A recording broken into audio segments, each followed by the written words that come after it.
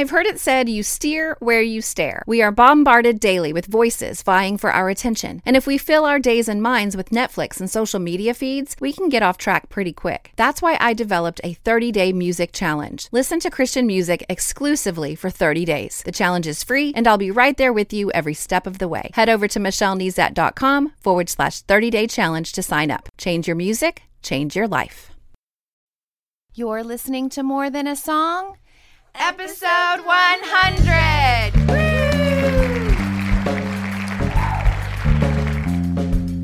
Hello, and welcome to this episode of More Than a Song. My name is Michelle Nezat, and this is the podcast dedicated to helping you discover the truth of Scripture hidden in today's popular Christian music. My goal is to teach you to connect portions of God's Word with the songs you're singing along with on the radio, to help you meditate on truths that will transform your way of thinking and ultimately your life. I had a friend ask me recently, gosh, with 100 episodes, you must really be into music. And while I really do love listening to Christian music, I love God's Word more. And I'm not really a music junkie. It's kind of funny, but I only go to concerts every few years. And the only reason I know the backstory on any artist or song is because I do it as research as part of this podcast. And I genuinely do find it interesting, but I don't necessarily follow any particular artist or music publication with any fervor. And there are actually weeks when I've read through the lyrics once, I get inspired, jump into God's Word, and then think, oh my goodness, how do I link this song back in with what I want to say? So every once in a while, though, I really get inspired by something that the artist has written or said in an interview or on a video that really connects me to the artist as well as the song. And Timmons did that for me this week as I was doing my background research on this week's song, Awake Our Souls. I'm going to link to this video. He shares his heart behind the entire album. But everything that Timmons said on the video, I kept thinking, yes, that's exactly the cry of my heart as well. And so let's get started by listening to this sound now of the Kingdom Calling. Awake our souls, awake our souls, tear down the walls, dance in the freedom. Awake our souls, awake our souls, open our eyes to see it, 'cause everywhere the King is, there is the kingdom. One of the things Timmons mentioned in his Behind the Album video is that the album and this song is an invitation to move past the theology of what the kingdom of God is into the practical of what the kingdom of God is. And without having to go much further, I think we can confirm scripturally that everywhere the king is, there is the kingdom. And since we know that Jesus is the king, and if you've accepted his free gift of salvation, that his spirit lives within you, then it's safe to assume that everywhere followers of Christ go, there is the kingdom. Now that is a sobering thought. I remember growing up in youth group where they tried to use this truth as a deterrent to make a deterrent from foolish choices. You know, don't go to that R-rated movie because Jesus is sitting beside you. You don't want to make Jesus watch that filth, do you? Now, I'm not saying that this is untrue, but I have grown to believe that kind of this perspective is a little unproductive. And at the Christian school I work at, we often say the heart of education is educating the heart. You know, we can demand behavior with a list of rules. We can even demand behavior from ourselves with a list of rules. But if we don't get to the heart of the child, if you don't get to the heart of yourself, we've missed it. And this song and everything I've read this week regarding the kingdom of God calls for access to our hearts. Again, moving past the theology of what and where the kingdom of God is, accessing our heart so that the knowledge flows out into our behavior from a deep well, not from forced consent. So each week, my goal is to help you take a bite out of Scripture using the acronym BITE, Bible Interaction Tool Exercises. I'm a huge fan of reading God's Word in context. I don't like taking verses out on their own, even as memory verses, really, without understanding the context that they're written in. However, there is a time for topical study, and this week is one of them. And so in order to study something topically, you'll have to do a little bit more work, because once you find the location for a verse that mentions your topic, then you have to read in context so that you're making proper conclusions. You don't want to just kind of take these verses out of context. So it's really a two-step process. Let me give you an example. So I conducted a quick search for the kingdom of God using an online tool at BibleGateway.com. I'm going to verbally walk you through the steps that I took, but for your convenience, I've created a downloadable resource with screenshots so that you could follow along with me at home. And I entitled it Hot Topic, Online Tools for Topical Study of the Kingdom of God. You can get this free resource sent to you by going to michellenezat.com/100 download. It will really help you. It's just step by step. It's got pictures. So for those of you who are already subscribed to my website, you have this resource in your inbox already. You just click on the link in your weekly email. And if you're not a weekly subscriber to my email list, again, you can get it for free. michellenezat.com/100 download, and we can send it to you. So back to where we were. I conducted a quick search for Kingdom of God in Bible Gateway. And what I did was I made sure I was looking in the dictionary. So when you do a search in Bible Gateway, it's automatically going to put you in the Bible, which is great. But you can click over and use the dictionary. And using the topical search, I found a listing of scripture references as it relates to the Kingdom of God in the church that sent me to, and it showed several references in Matthew. And I could just click on it. When I clicked on it, it showed all, Matthew 6, Matthew 12, Matthew 19, and Matthew 21.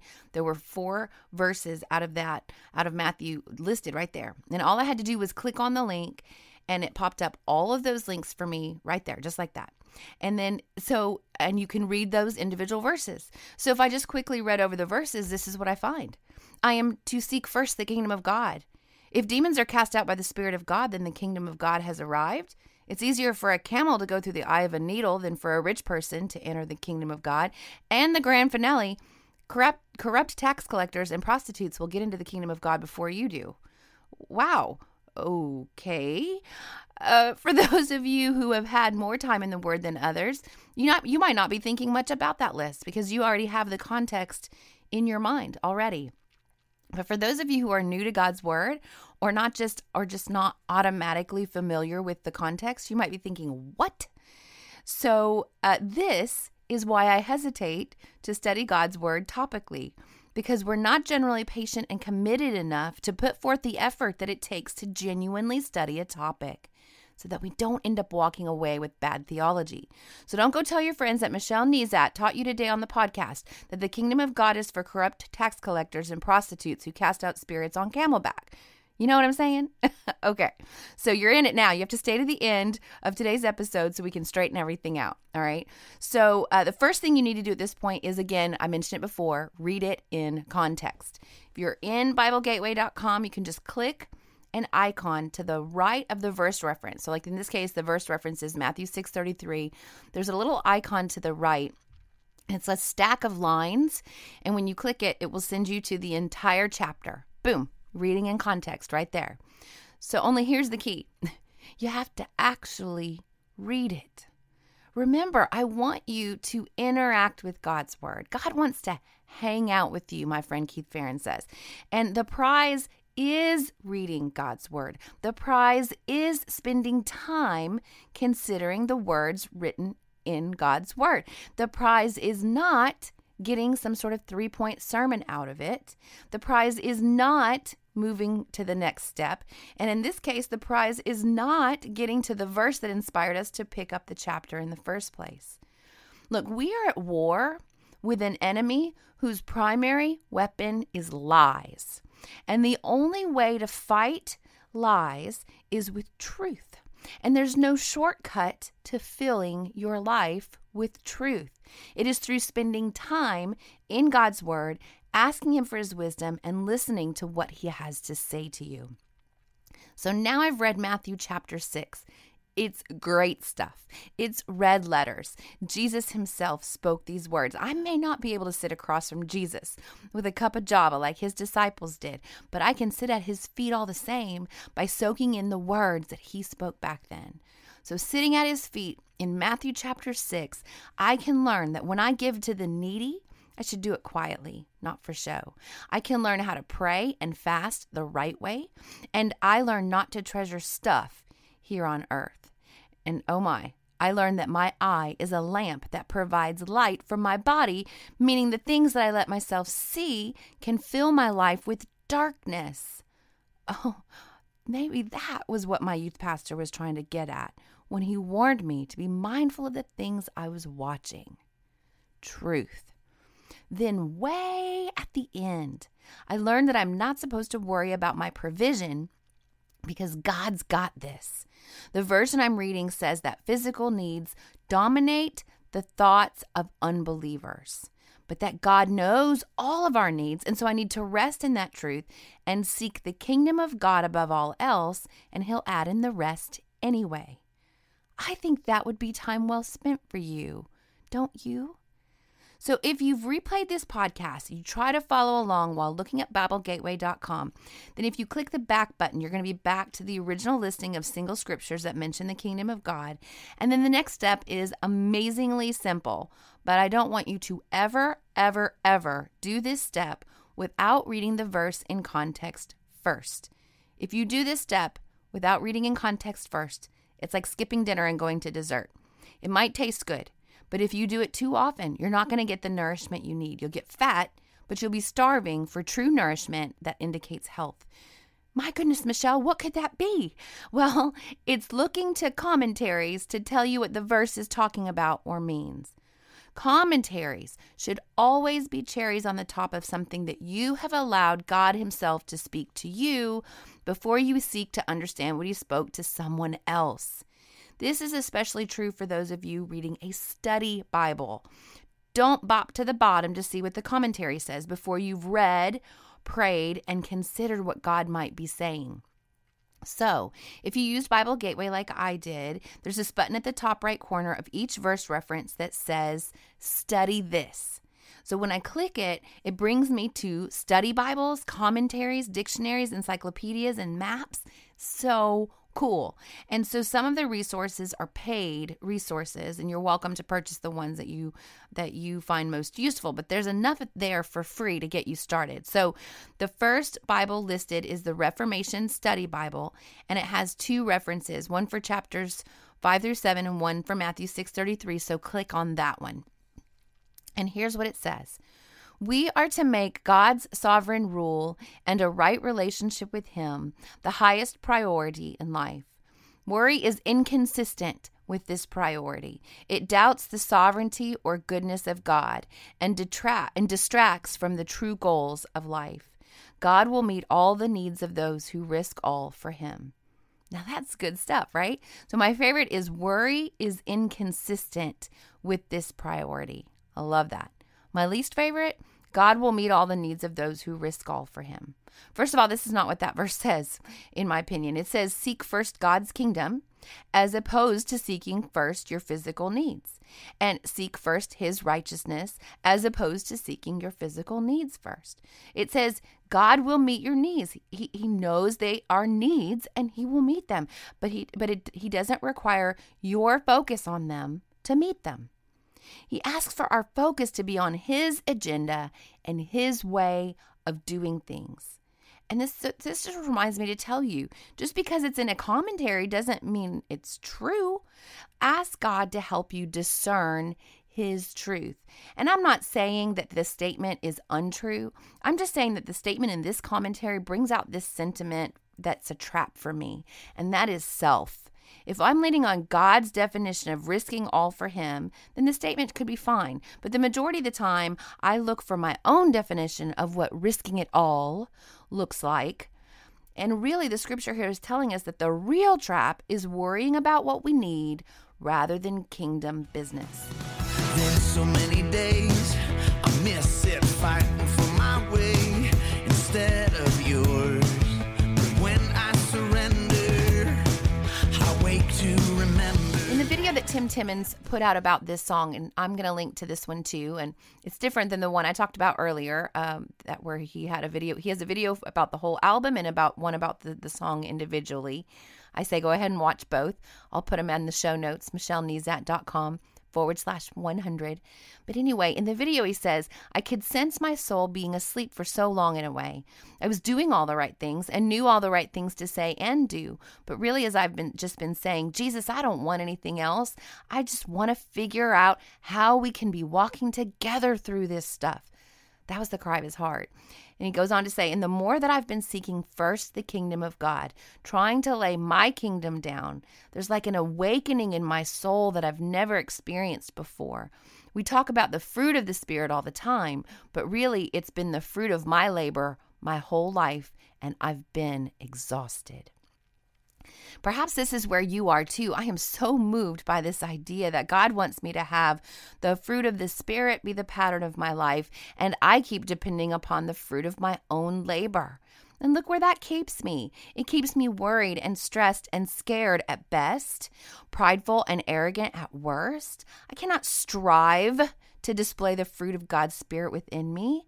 His love and joy and peace and patience, kindness, goodness, faithfulness, gentleness, and self-control. It should be an outflow of his taking the lead in my life. And it all starts with seeking his kingdom, his agenda, and doing things his way. We find out all about that by soaking in his word and then practicing it in real life. So this leads us back to Tim Timmons' original goal for us singing along, that we can take it out of the theological and bring it into the practical. And one practical truth that changes everything for me as I consider this and other areas of God's word this week is this. The kingdom of God doesn't look like I expect it to look.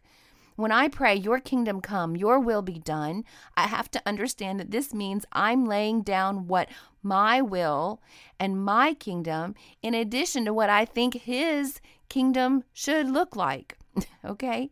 I want to take you to John chapter 12, and Jesus' days on earth, they are nearing their end. He knew this, but of course his followers did not yet understand it. And in verse 12 it reads this, the next day the news that Jesus was on the way to Jerusalem swept through the city. A large crowd of Passover visitors took palm branches and went down the road to meet him. They shouted, praise God, blessings on the one who comes in the name of the Lord. Hail to the King of Israel. Jesus found a young donkey and rode on it, fulfilling the prophecy that said, don't be afraid, people of Jerusalem. Look, your king is coming, riding on a donkey's colt. His disciples didn't understand at the time that this was a fulfillment of prophecy. But after Jesus entered into his glory, they remembered what had happened and realized that these things had been written about him. Now, the people of this time were expecting a king. And if you read this in context, there was a lot of buzz about Jesus raising Lazarus from the dead. And many people saw it with their own eyes and were telling other people about it.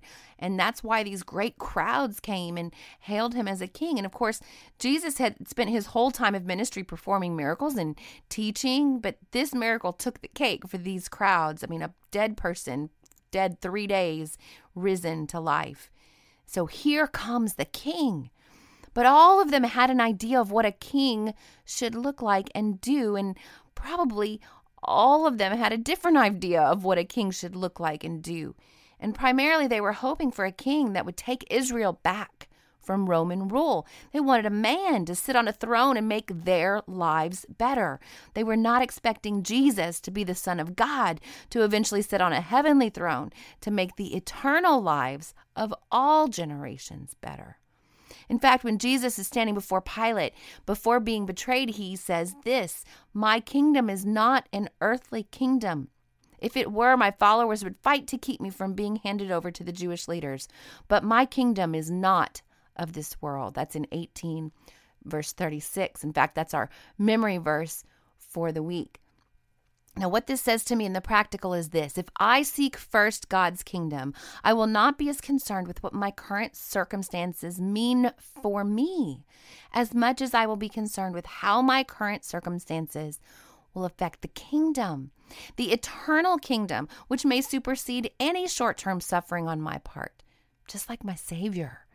If I'm seeking his kingdom and his righteousness, his way of rightly living, this means I will do things like turn the other cheek and endure suffering if God asks me to, love my enemies, serve the poor, speak words of life, not death, and pages and pages and pages of other characteristics of God that I can read about in his holy word.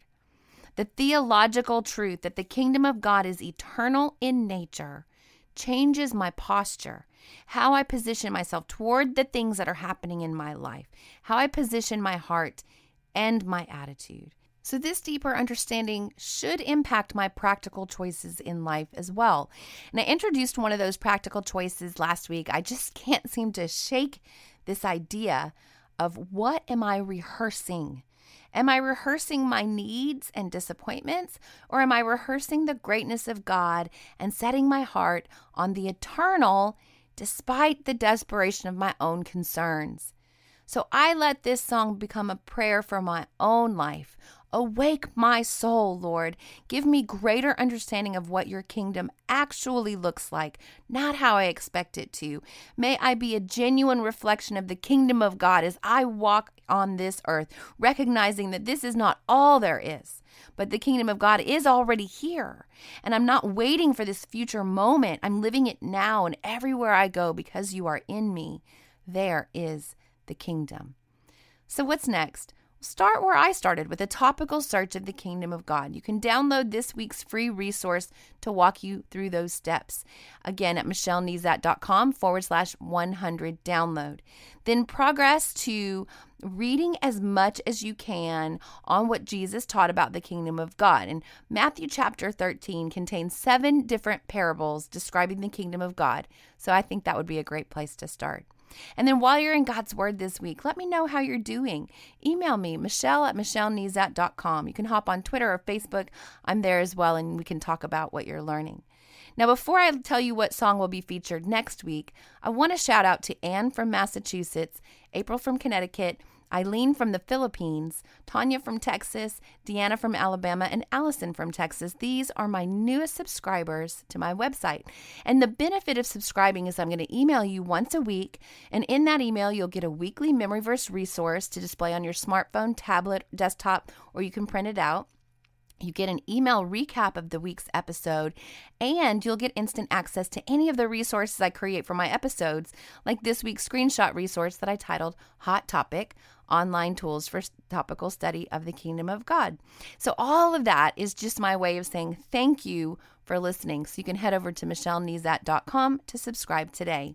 And then don't miss an episode of my podcast. You can subscribe in iTunes or Stitcher Radio for those Android users out there. And while you're there, please leave me a written review and a star rating. It encourages me, but more than that, it helps me stay visible to new listeners. So as always, if you take the time to review my podcast, I will take the time to personally thank you right here on the podcast. Well, that's it for this episode of More Than a Song. Next week, I will use Worn by 10th Avenue North to jump into scripture. This was a request by my listener, Angela. I can't wait to get into God's Word inspired by this song.